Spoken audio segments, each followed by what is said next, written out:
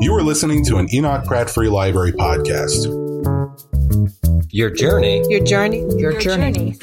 starts here.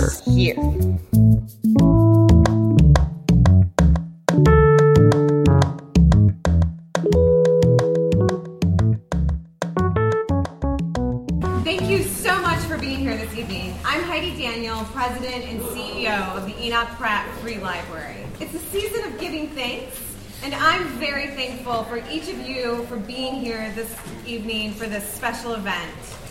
Tonight's speaker, Rick Atkinson, is all about history, so there's no better place to hold this event than here in our historic Central Library, fresh off of its $115 million renovation. Here in Wheeler Auditorium, we've retained the historic character while including modern amenities. Now for tonight. We're excited to welcome Rick Atkinson back to the Enoch Pratt Free Library. This Pulitzer Prize winner visited the Pratt back in 2013 to talk about his book, The Guns at Last Light. Copies of his new book, The British Are Coming, are available for purchase this evening from our friends at the Ivy Bookshop. And of course, we will have a book signing afterwards. But to get things started, another person who loves history will now join us. Please welcome the President and CEO of the Maryland Historical Society, Mark Lesser.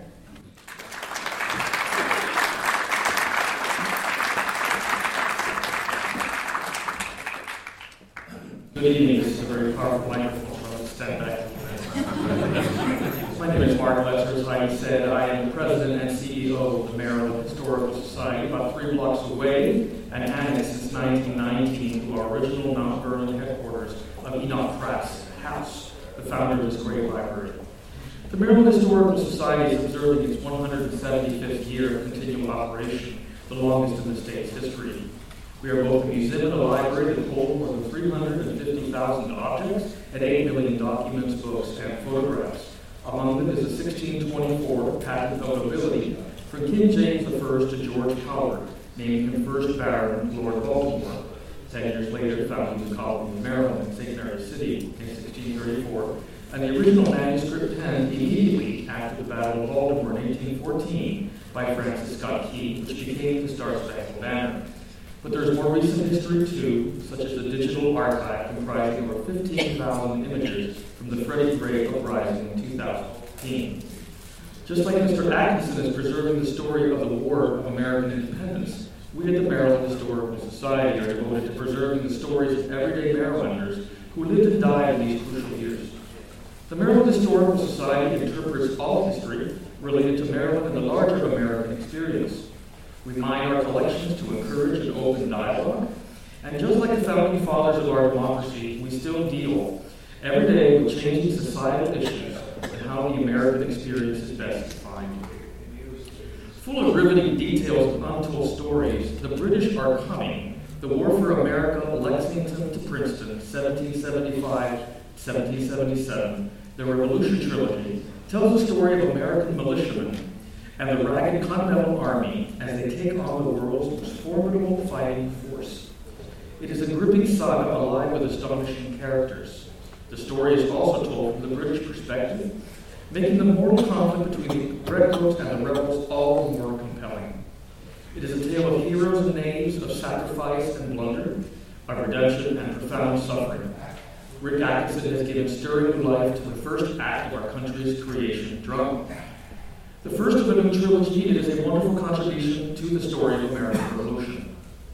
Rick Atkinson is the best-selling author of the Liberation Trilogy, an Army at Dawn, winner of the Pulitzer Prize for History, The Day of Battle, and The Guns at Last Light, as well as The Long Gray Line and other books.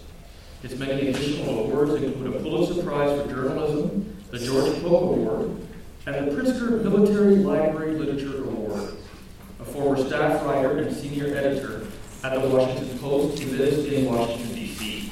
Please welcome Rick Atkinson.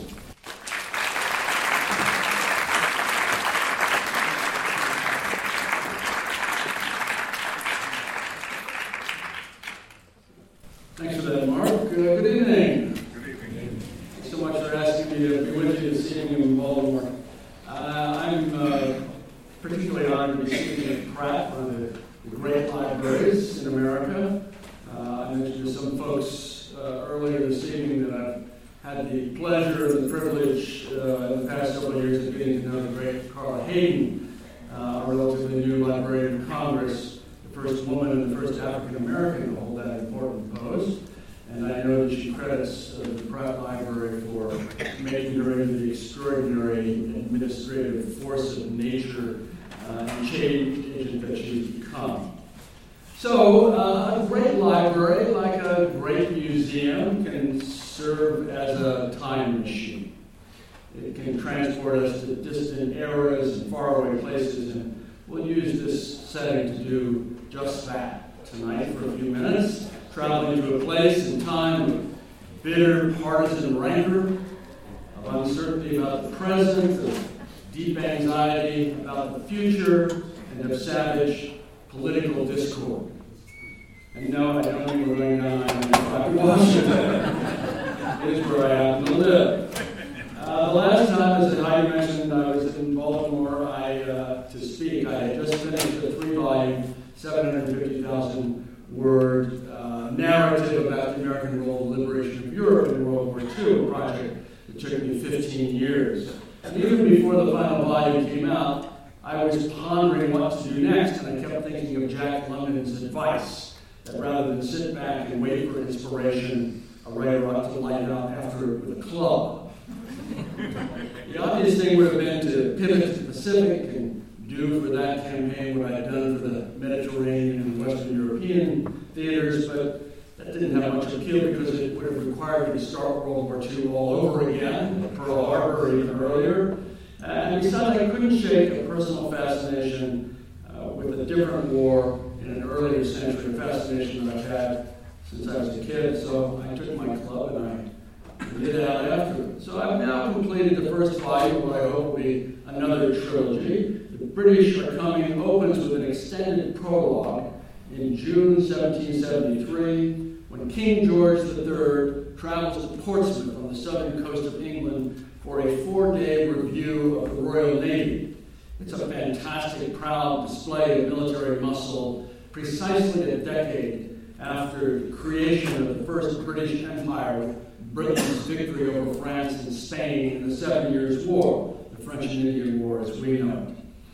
1773 is the year the phrase, "the sun never sets," on the British Empire was coined. And the book ends with the 2 battles of Trenton and the Battle of Princeton in January 1777, which together resuscitated American hopes that had seemed all but extinguished at that point. Let me suggest that there is a lot to dislike about the Founding Fathers and the war they waged for American independence. The stirring assertion that all men are created equal did not, of course, apply to 500,000 black slaves, 1 in 5 of all souls living in the 13 colonies when those fine words were written in 1776. Nor was it valid for Native Americans, women, or indigents.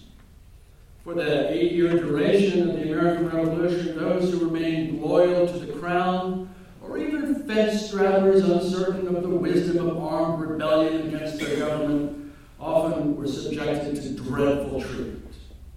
Public shaming, disenfranchisement, confiscation, beatings, torture, exile, and sometimes execution. Some were imprisoned on Hudson River scows anchored below Albany, or were lowered by wind 70 feet below ground into an old abandoned Connecticut copper mine in rock-walled cells that were known simply as hell. Partisan belligerence metastasized into civil war. John Adams later said, "I would have hanged my own brother had he taken part with our enemies in the contest." Conformity, censorship, and zealotry flourished. In a defensive war waged for liberty and to secure basic rights, the Americans promptly invaded Canada in an attempt to win by force of arms what could not be won by blandishment and negotiation, a 14th colony. The enduring image of a yeoman farmer leaving his plow in the furrow to grab his musket and go off in defense of liberty is mostly mythical. During the Revolution, General George Washington's army was rarely larger than 20,000 troops and sometimes diminished to 3,000. This is in a country of 2.5 million people. Especially after the martial enthusiasm that had been aroused at Lexington and Concord and Bunker Hill faded in 1775, relatively few American men volunteered for military service, especially if it required enlisting for the duration in the badly armed, badly fed, badly clothed, and often badly led American Continental Army. And yet, who would deny that the creation story of our founding remains valid, vivid, and often thrilling? Even in 2019, at a moment when national unity is elusive, when our partisan rancor seems ever more toxic, when the simple concept of truth is assailed, that story informs who we are, where we came from, what our forebears believed, and perhaps the most profound question any people can ask themselves, what they were willing to die for. Indeed, at least 25,000 Americans died in the struggle, and perhaps many more. It's a larger proportion of our population to die in any of our wars other than the Civil War. So, what can we learn from that ancient quarrel?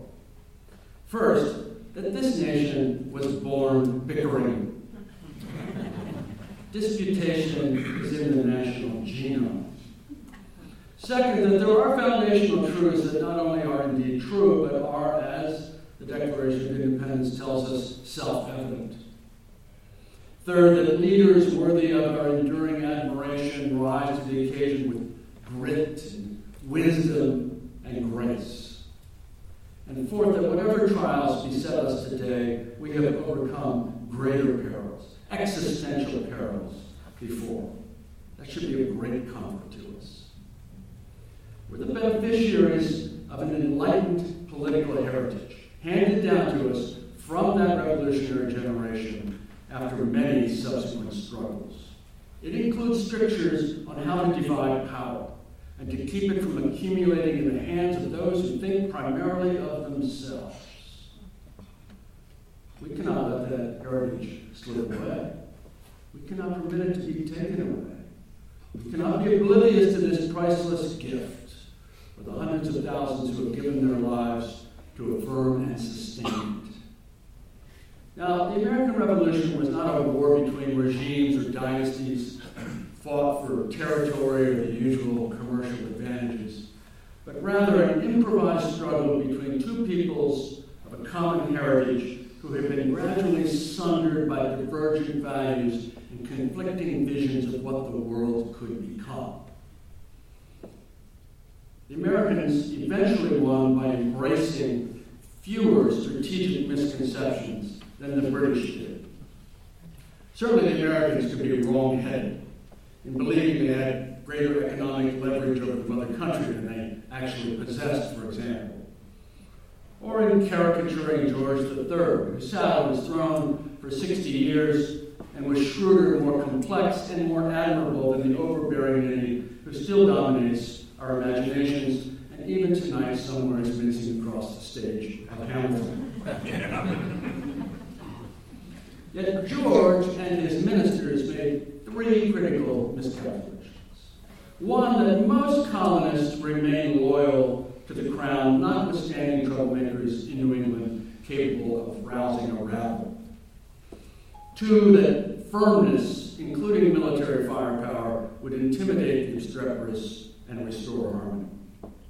And three, that failure to reassert London's authority in America would eventually unstitch the newly created British Empire, encouraging insurrections in Canada, Ireland, the Sugar Islands of the West Indies, India.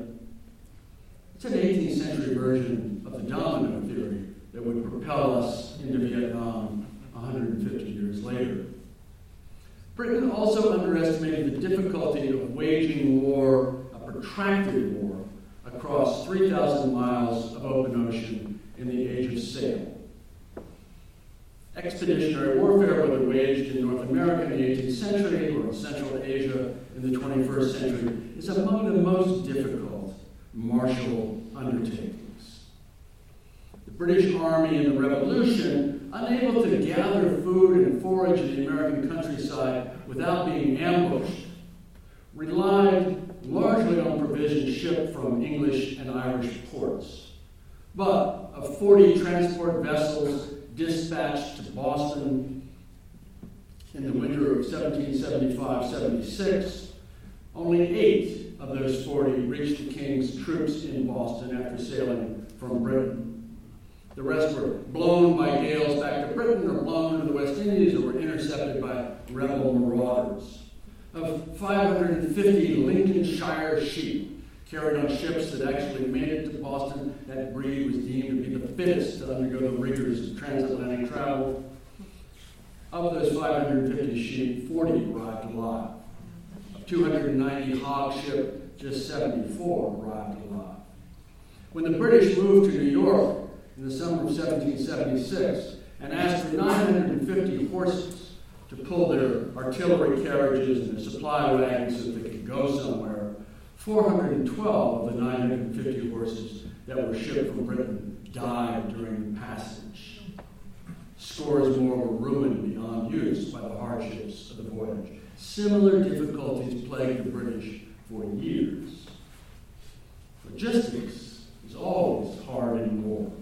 I've personally seen how hard in Somalia, Bosnia, Iraq, Afghanistan. Even when the Americans were fighting on their home turf, they faced enormous difficulties. Of 75 official letters that General Washington wrote in January and February 1776, more than half mentioned munition shortages, often with pleading, fretful terms, especially gunpowder, which he just refers to as the thing. It's difficult to make musket balls without lead, and by the summer of 1776, the Americans were desperately short of this stuff. In New York, more than 100 tons of lead weights from fishing nets and clocks and window sash cords were collected to make bullets, along with lead from downspouts and window canes and pewter dishes. Without salt, armies and navies couldn't stockpile the meat and fish needed to travel anywhere. 2 bushels of salt, more than 100 pounds, were needed to cure 1,000 pounds of pork. Before the war, Americans imported 15 million bushels annually, half from the West Indies, the other half from Britain and Southern Europe. But when the shooting started, the British trade embargo strangled 2/3 of that supply. And to encourage salt works along the coast, salt-making recipes were printed in newspapers and pamphlets were printed with recipes. All the old women and children are gone down to the Jersey shore to make salt, John Adams wrote. But 400 gallons of seawater are needed to boil off a bushel of salt. That takes enormous stacks of firewood. Virginia spent more than 6,000 pounds, a huge sum of money in those days, to build evaporation ponds along the Chesapeake Bay, but in the end collected only 50 bushels, probably the most expensive salt in the history of salt. Yet those problems, substantial as they were, hardly matched Britain's problems. The 1,000 tons of bread required each month to feed British soldiers in New York often arrived from depots in Cork on the southern coast of Ireland, moldy and infested with Irish rats. And there's no rat as nasty as an Irish rat. And those rats soon infested British storehouses on Staten Island. For the winter of 1776-77, the British needed 64,000 cords of firewood, 70 tons of candles. The daily allowance of a gill of rum for each redcoat. A gill was 5 ounces. It's about a gallon a month, which gives you an idea of inebriation problems in the British Army. That required enormous amounts of shipping space. The British Navy Board needed 400 transports and victualling ships to move and supply the large force in New York. It was triple the tonnage used at the peak of the 7 Years' War, which was a global war. Let me talk for a moment about George, our last king. He's an intriguing adversary. Queen Elizabeth II only recently opened up to outside scrutiny the Georgian papers, which she owns, as part of a project to digitize and catalog the papers from all four Georges who became king in the 18th and 19th centuries. There are 350,000 pages, mostly from the reign of George III, and most of them previously unpublished. I was one of the first allowed in to take a look for a whole month in April 2016 at Windsor Castle, just west of London, where the papers were stored. And every morning, I would show my badge at the Henry VIII Gate, and I'd show it again at the Norman Gate, and I would climb 102 stone steps and 21 wooden stairs to the garret of the Round Tower, begun by William the Conqueror in the 11th century. And there are the papers, in gorgeous, oversized red binders. George was his own secretary until late in life, when he began to go blind, and he wrote not only most of his correspondence himself, he made the copies himself. And as you haul through these pages, there's a tactile sense of being in his presence. Among other things, he's a great list maker. Lists of British garrisons abroad from 1764 to 1775. Lists of Royal Navy vessels under construction in various shipyards. Lists of all his regiments in America with the number of officers, musicians, and rank and file listed in columns with his arithmetic scratchings in the margins as he does his sums. George copied out his own recipes for cough syrup. I'll get you some. Rosemary, rice, vinegar, brown sugar, all boiled in silver. Recipes for insecticide. Wormwood, vinegar, lime, swine's fat, quicksilver. He was interested in everything from music and astronomy to horology, the study of time, and the use of manures in agronomy. He'd married an obscure, drab German princess, Charlotte, as in Charlottesville, Virginia, Charlotte, North Carolina. She learned to play God Save the King on the harpsichord on the voyage from Germany to England. They married 6 hours after they met. He had the marriage bedroom decorated with 700 yards of blue damask and large basins of goldfish. Because nothing says I love you like a goldfish. The happy union proved fertile. She produced children with lunar regularity, eventually to number 15. And we see in his personal correspondence that George is a caring father. He's invested in the rearing of his kids. And through all this, he's trying to figure out the proper course for the British Empire, for the monarchy, and for his people. He's easy enough to dislike, but impossible, I find, to detest or simply to dismiss as a reactionary autocrat. The war he chooses to wage, and he chooses to wage it because he is the hardest of the hardliners in London. It's brutal, bloody, and often savage.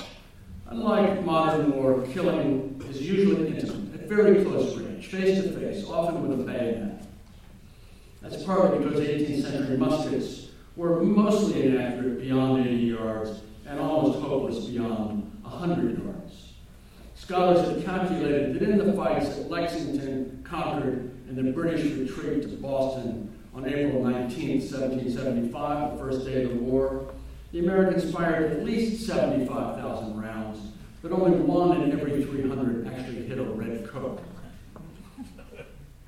The shot heard around the world probably missed.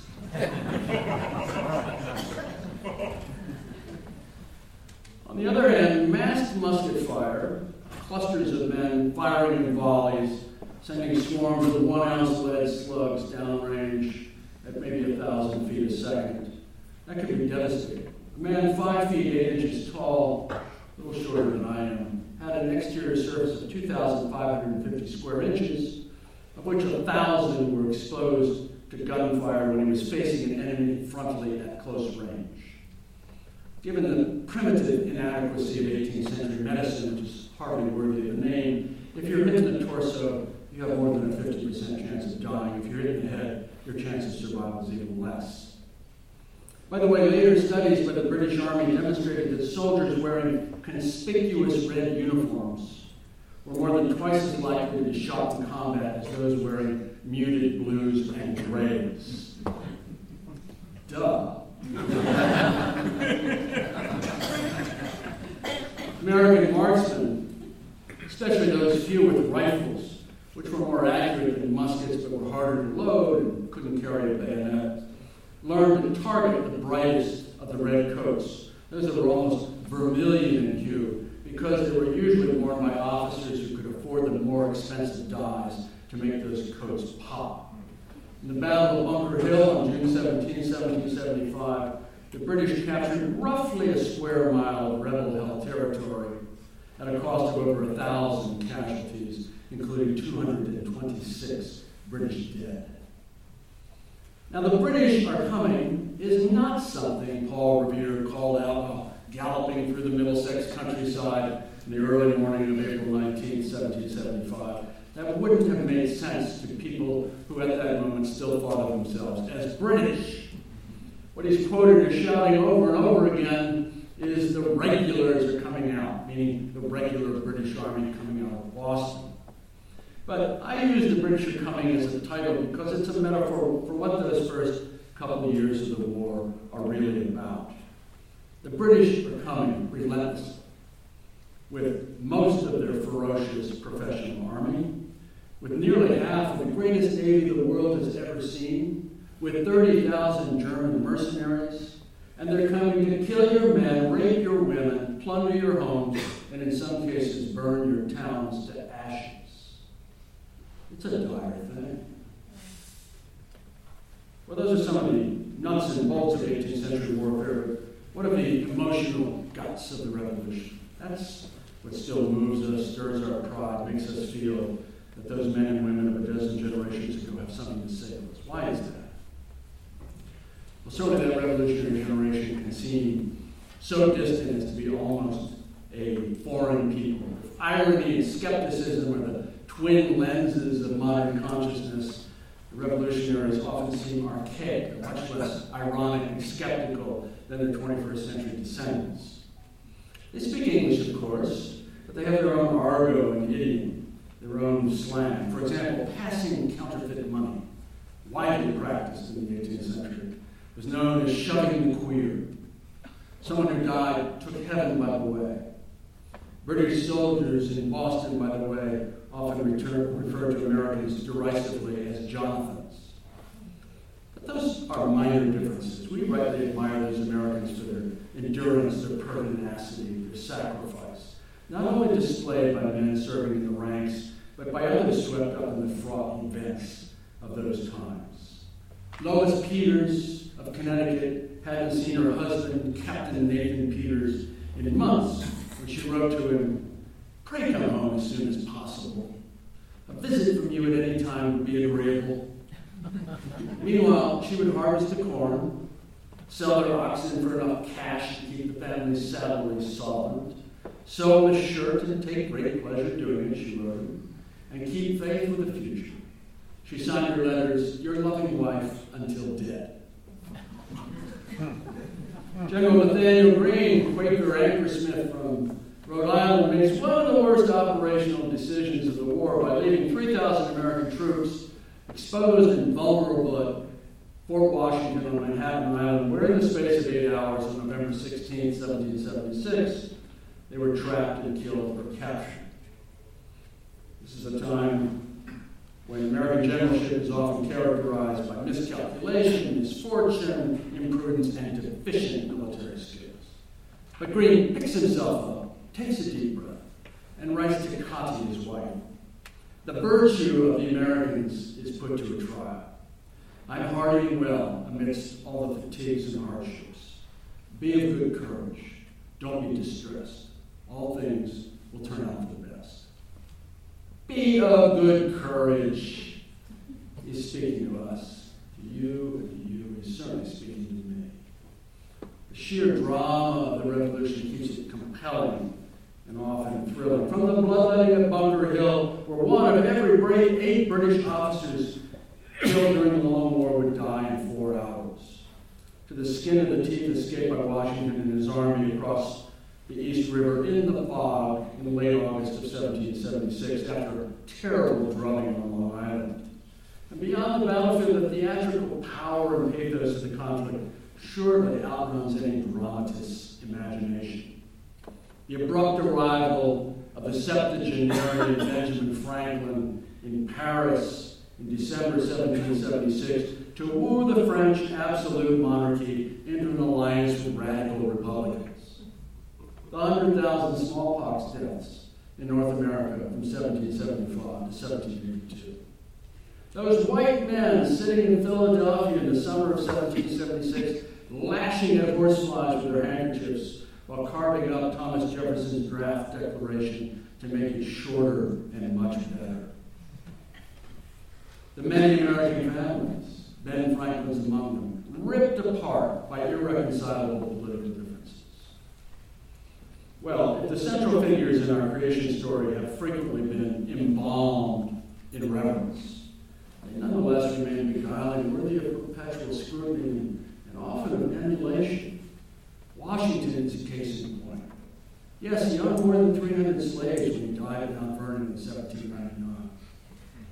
You cannot square that circle morally. He demonstrated shortcomings as a tactical commander at Fort Washington and Long Island and other battlefields. The man who proverbially could never tell a lie sure could prevaricate. Washington's carping about his troops, his officers, and his lot in life. I distrust everything, grumbled in 1776, transforms the demigod into a sometimes petulant mortal. Yet great responsibility enlarges him. He rightly embodies the sacrifice of personal interest to a greater good, as well as other Republican virtues, small r, probity, dignity, moral stamina, incorruptibility, traits that should remain true north for every citizen today, traits that we should demand in our leaders at every level.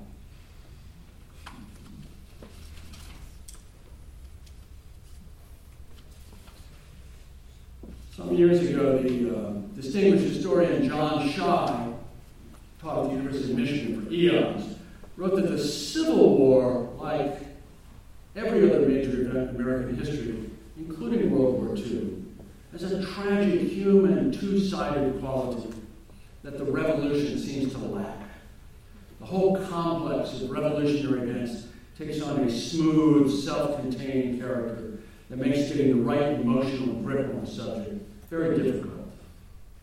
My premise is that tragedy is the bedrock of every war, because every war is about young men and sometimes now young women dying young. And my ambition has been to find that emotional grip, as Professor Shy put it, to revive the tragic human, multi-sided quality that saturates the American saga from 1775 to 1783.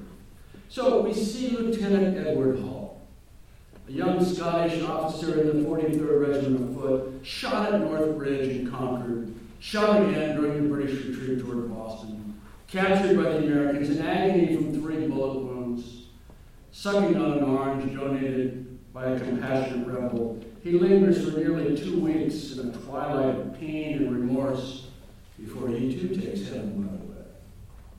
Or we see Mary Pierce, the widow of a private killed at Bunker Hill while fighting with the Massachusetts militia, as she petitions the Commonwealth for precisely £5 and 12 shillings in compensation for her husband's lost coat, trousers, stockings, shoes, buckles, silk handkerchief, knife, and tobacco box.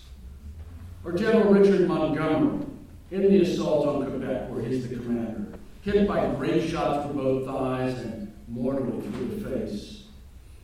His effects were auctioned off to his officers a couple days after his death, item by item. 2 volumes of Polybius, Johnson's Dictionary of the English Language, a buffalo skin and clothes brush bought by Captain Aaron Burr, and a wardrobe including ruffled shirts, holland waistcoats, and a pair of Tetons, all bought by Benedict Arnold. Or we see Iloilo, the island of nuts. It's a couple hundred acres in the Richelieu River, just above the New York border, with thousands of American soldiers retreating from Canada in June 1776, jammed a malarial hell. Half of them suffering from smallpox, dysentery, typhus, or some other god-awful malady, in infested with lice and maggots.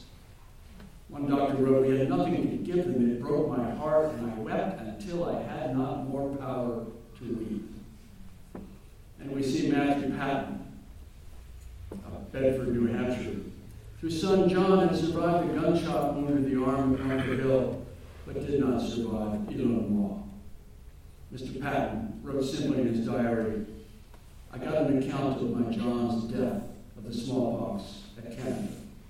He was 24 years and 31 days old." The historian Bruce Patton considered the Civil War a redemptive tragedy. Surely the same can be said of the American Revolution. It embodied the enduring aspirations of an idealistic people and brought forth a nation abounding with a sense of destiny. No wonder the world was agog. "The cause of America," wrote the essayist Thomas Paine, "is the cause of all mankind." Even now, the war for independence offers clues to our national temperament. It remains a bright mirror in which we see traits that fashion the American character, from resilience and ingenuity to brutality and pugnacity. We've come far in almost 2.5 centuries in power, diversity, tolerance, and sheer scale. But in some respects, those ancestors remain nearer than we know.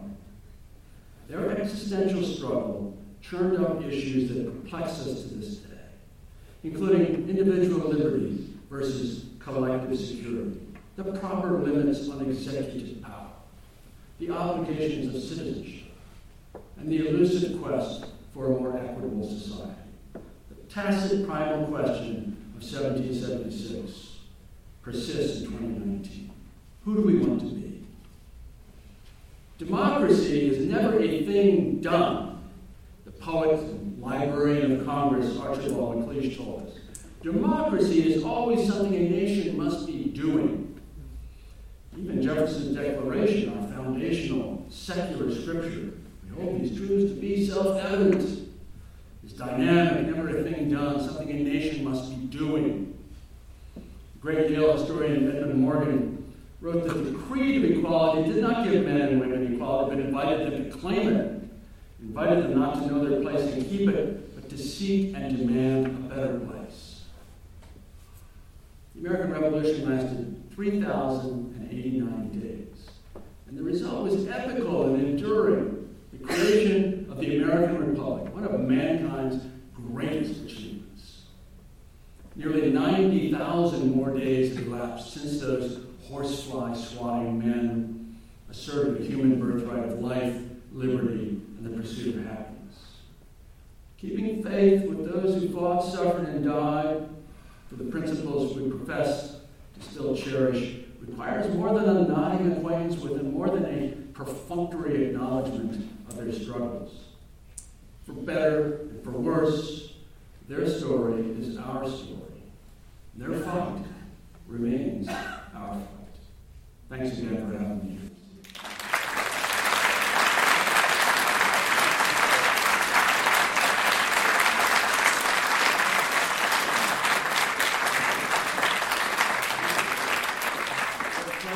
She has the microphone, so if you wait till she gets it to you so everybody can hear you, and we'll go from there.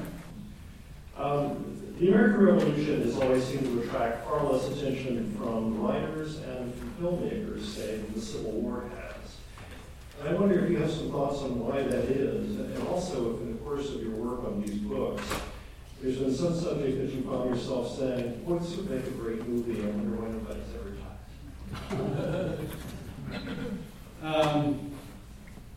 Well, the American Revolution is not undiscovered. I can tell you that. My list of books to get, and I call it something as sophisticated as that, books to get.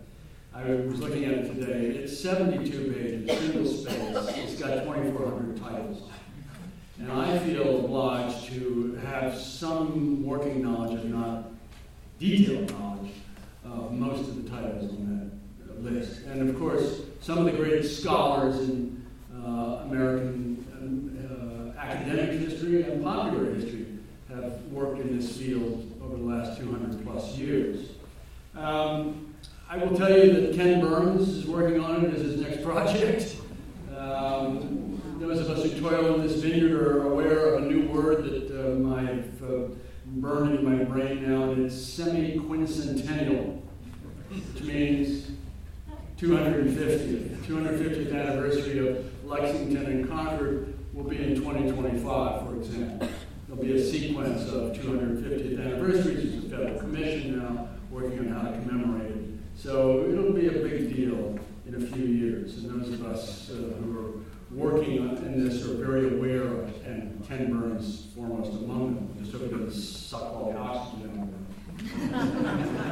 of them. As for movies, well, as someone who has sold movie rights, particularly to a book I wrote about the West Point class of 1966, it came out 30 years ago last month, and I've sold the movie rights over and over and over again for ever diminishing amounts of money.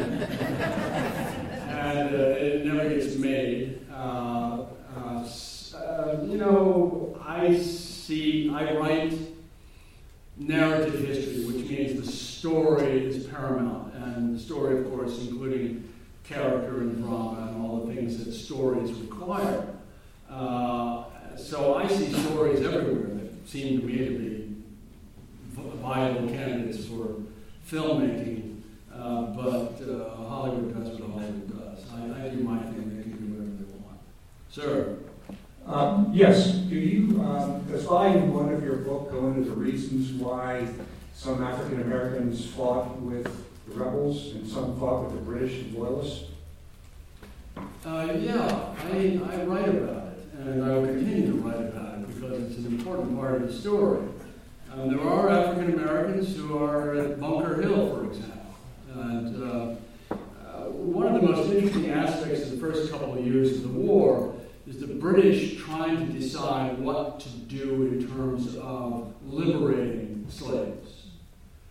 And Governor of Virginia, Parliament is still debating it, the king and his ministers are debating it. He takes the bull by the horns and announces in 1776 that he will offer freedom to any slave who leaves his rebel master and comes and fights on the side of the British. Thousands of them make the effort to break away. Incidentally, he does not make that same offer to the slaves of loyalists, nor does he free his own slaves, which number dozens. Thousands of slaves, however, rally to the British. The British are basically holed up around Norfolk. And it's a catastrophe for the British and for the slaves particularly. For the British, it arouses the fury of Southern slaveholders like nothing else has. Washington is as spitting mad as he ever gets during the whole war. And you see Patrick Henry and the usual planter aristocracy of Virginia and the states of the South just infuriated by this. Because now the war has really come home to threaten their basic way of life. It's a disaster for the slaves in that they are, first of all, they don't have, as you might imagine, a lot of experience with firelocks, as much as it's called. They're not particularly good soldiers because they have no training. How could they be? They're in close quarters, and disease sweeps through them and takes them by the hundreds. It's a terrible thing. This will be an issue throughout the whole war as the British periodically offer on a local basis freedom to slaves who come fight on behalf of the crown. For the Americans, of course, it's the beginning of the great tragedy that's going to culminate in the Civil War, in the sense that trying to decide, and it will be debated, of course, when the Constitution is written, trying to decide what role slaves should play in fighting for freedom, and to the extent to which those fine words, all men are created equal, should apply to slaves in the conflict. So at one point, I'll give you an example, and there are many of them, and I'll get to it in volume 2. In Charleston, in the spring of 1780, there's an American army of almost 6,000 men down there, and they're surrounded by the British, and things are really bad.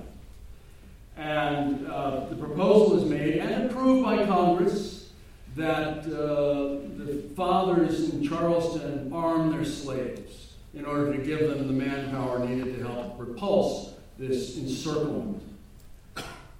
The fathers in Charleston basically say, we'd rather die. And they put it just as bluntly as that.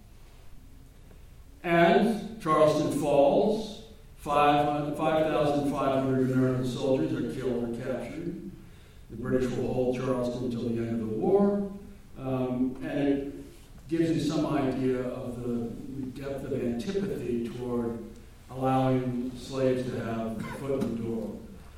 Last thing I'll say about it, the militias that particularly the southern colonies had formed and honed over the course of decades before the Revolution began, in places like South Carolina, were not formed as a rapid reaction force in case the Spanish or the French invaded the coast of the Low Country in Carolina. It was as a slave insurrection suppression force, which was in fact used on a number of occasions very bluntly during slave insurrections in the 18th century. I don't think I need a microphone. My question is about the financing of the war. In order to wage a war, you need money. And I've heard the stories about Benjamin Franklin traveling to New York trying to raise money. Were there major financiers, in other words, people, the Rockefellers, the Warren Buffetts, were men like that who were financing, or were they reluctant? I can reveal this for the first time. Jeff Bezos wrote me.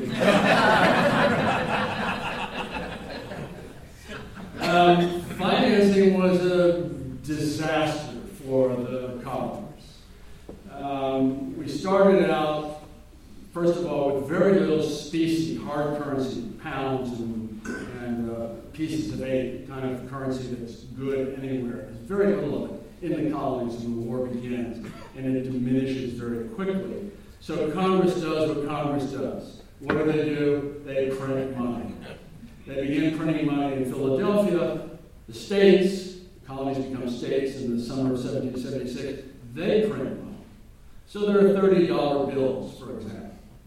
They're printing so much money, they end up printing $200 million, which is real money in those days. That, of course, depreciation sets in very quickly. By 1779, the phrase "not worth a continental," if you've heard that, is quite accurate. Continental dollars.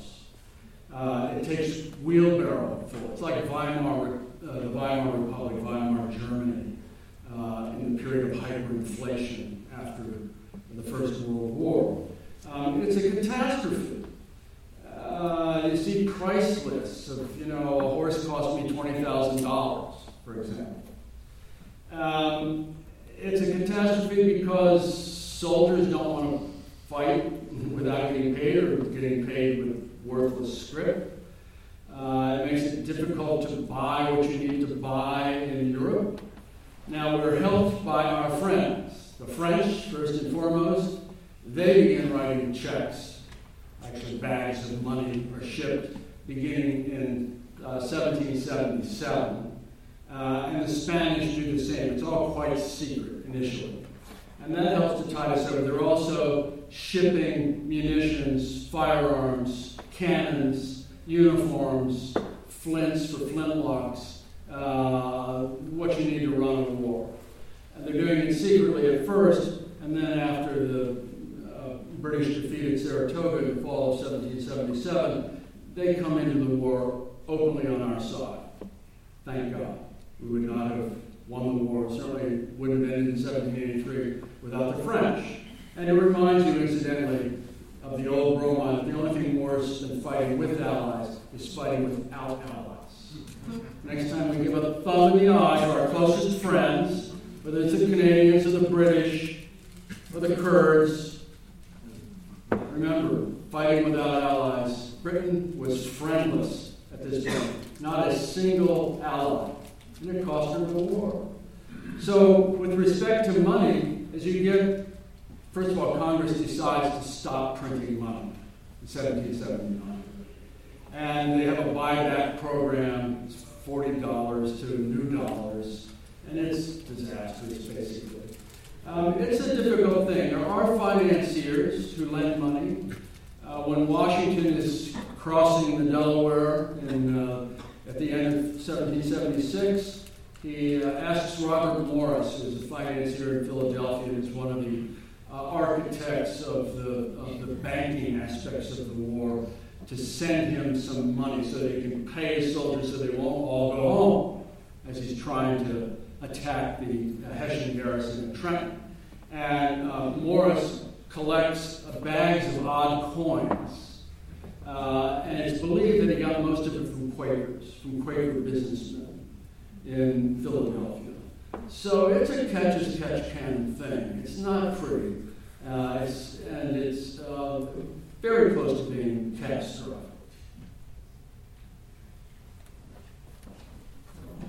What process did you go through to get access to King George's papers? It was sort of an interesting thing.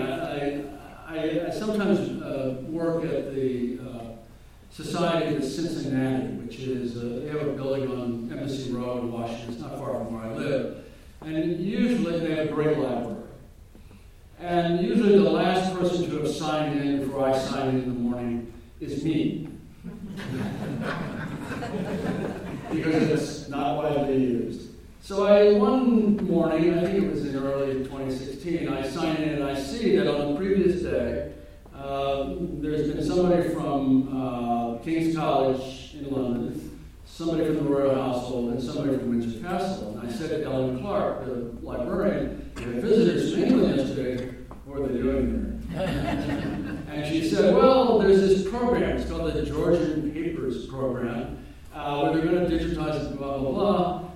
They're looking for American partners, and their partner that they've settled on right now is William and Mary, the Omaha Marine Institute, which is the Early American Studies Academy associated with William and Mary." So I got home that afternoon and I emailed Karen Wolfe, whom I did not know, the director of the Omaha Marine Institute, and I said, I hear you have the keys to the castle. And she called me right away and said, "You want to go?" I said, "Oh, yes, please." And she said, "Okay, pick your month. And you can go for a month. We'll give you a little stipend. And we'll grease the skids to get in." So I said, "How about April 2016? She said, "Done." And the next thing I know, I had a little bed and breakfast. It happened to be the month the Queen turned 90. And Windsor, if you've ever been there, it's a charming town. And the castle, real worthy castle. It's a fabulous place.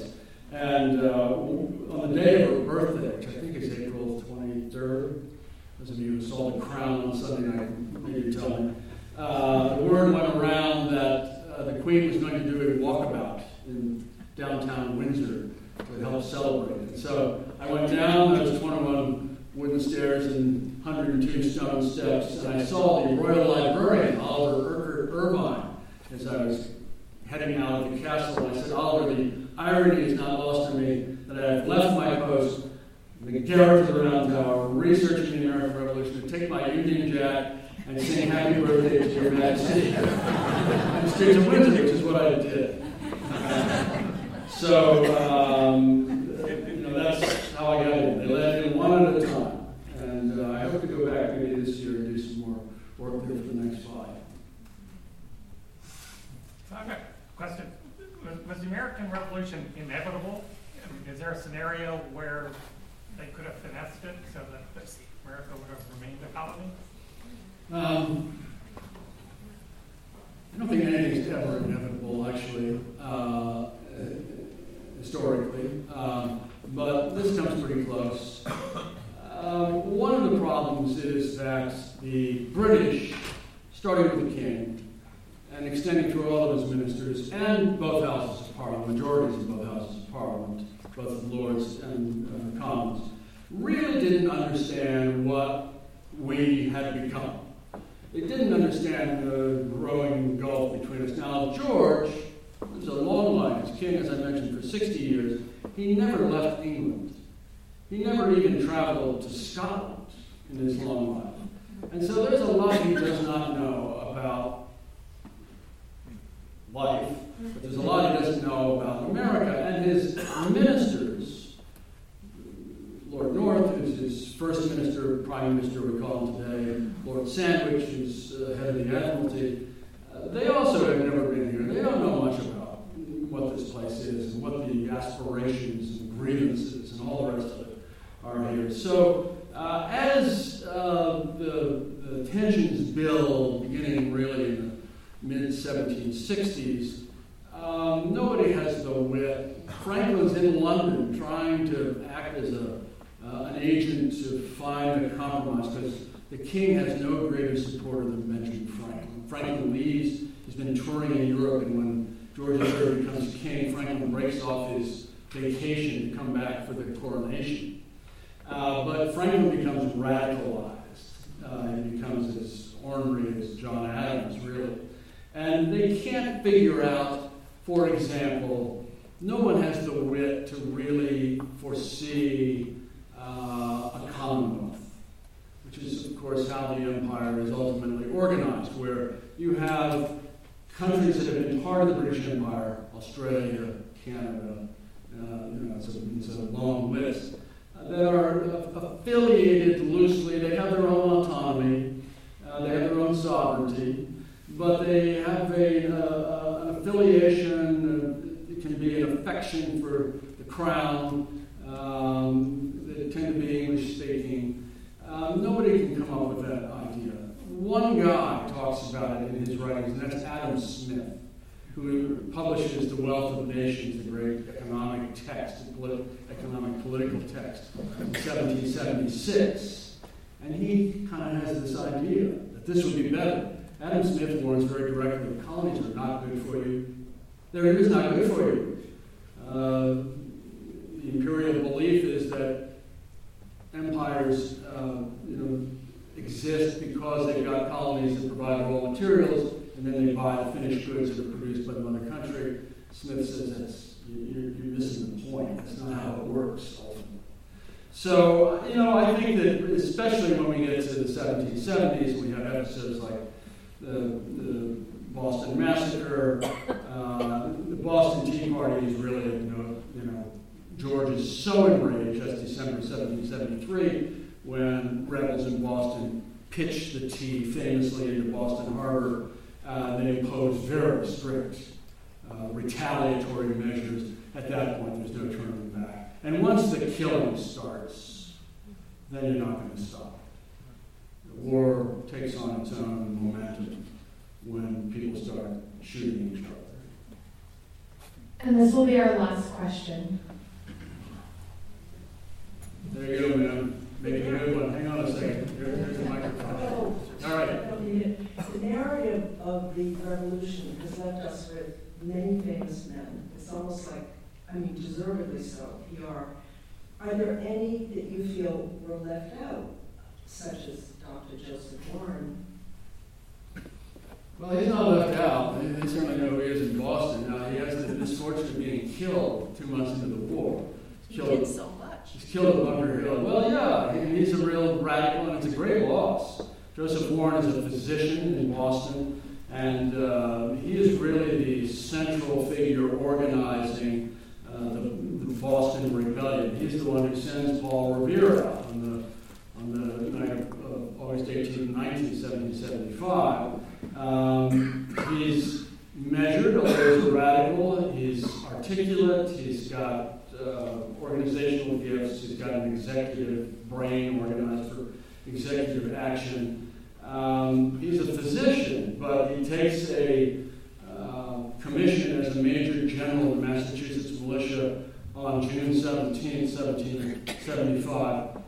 He wanders out. He's had a bad headache, so he's actually taking a nap as Bunker Hill is beginning. He wanders out to the battlefield at Bunker Hill and is shot through the head. And that's him, Joseph Warren. So he's not forgotten, but there's eight more years of war to go, and he's not going to be pardoned, except in spirit, particularly among the Boston militia. Sure, there's always people that are overlooked and forgotten, and people who leave no footprint. Women, Native Americans, blacks, Indians. We don't know a lot about those categories of people, and it's not like they're not involved. So, you know, Abigail Adams is fantastic. John Adams' wife. I said earlier this evening, I wish there were 10 of them, because she's the smartest of the bunch. She's very articulate. She's a very good observer. She's witty. She's fiery. But there's only one of them. And so, yeah, there's undoubtedly people, you know, who played important roles we know nothing about. That's how history works frequently, particularly history from 240 years ago. And those of us toiling in the vineyard do the best we can with what we got. Thank you again, Rick, for spending your evening with us. Thank you all for coming out tonight. Thanks again for having me.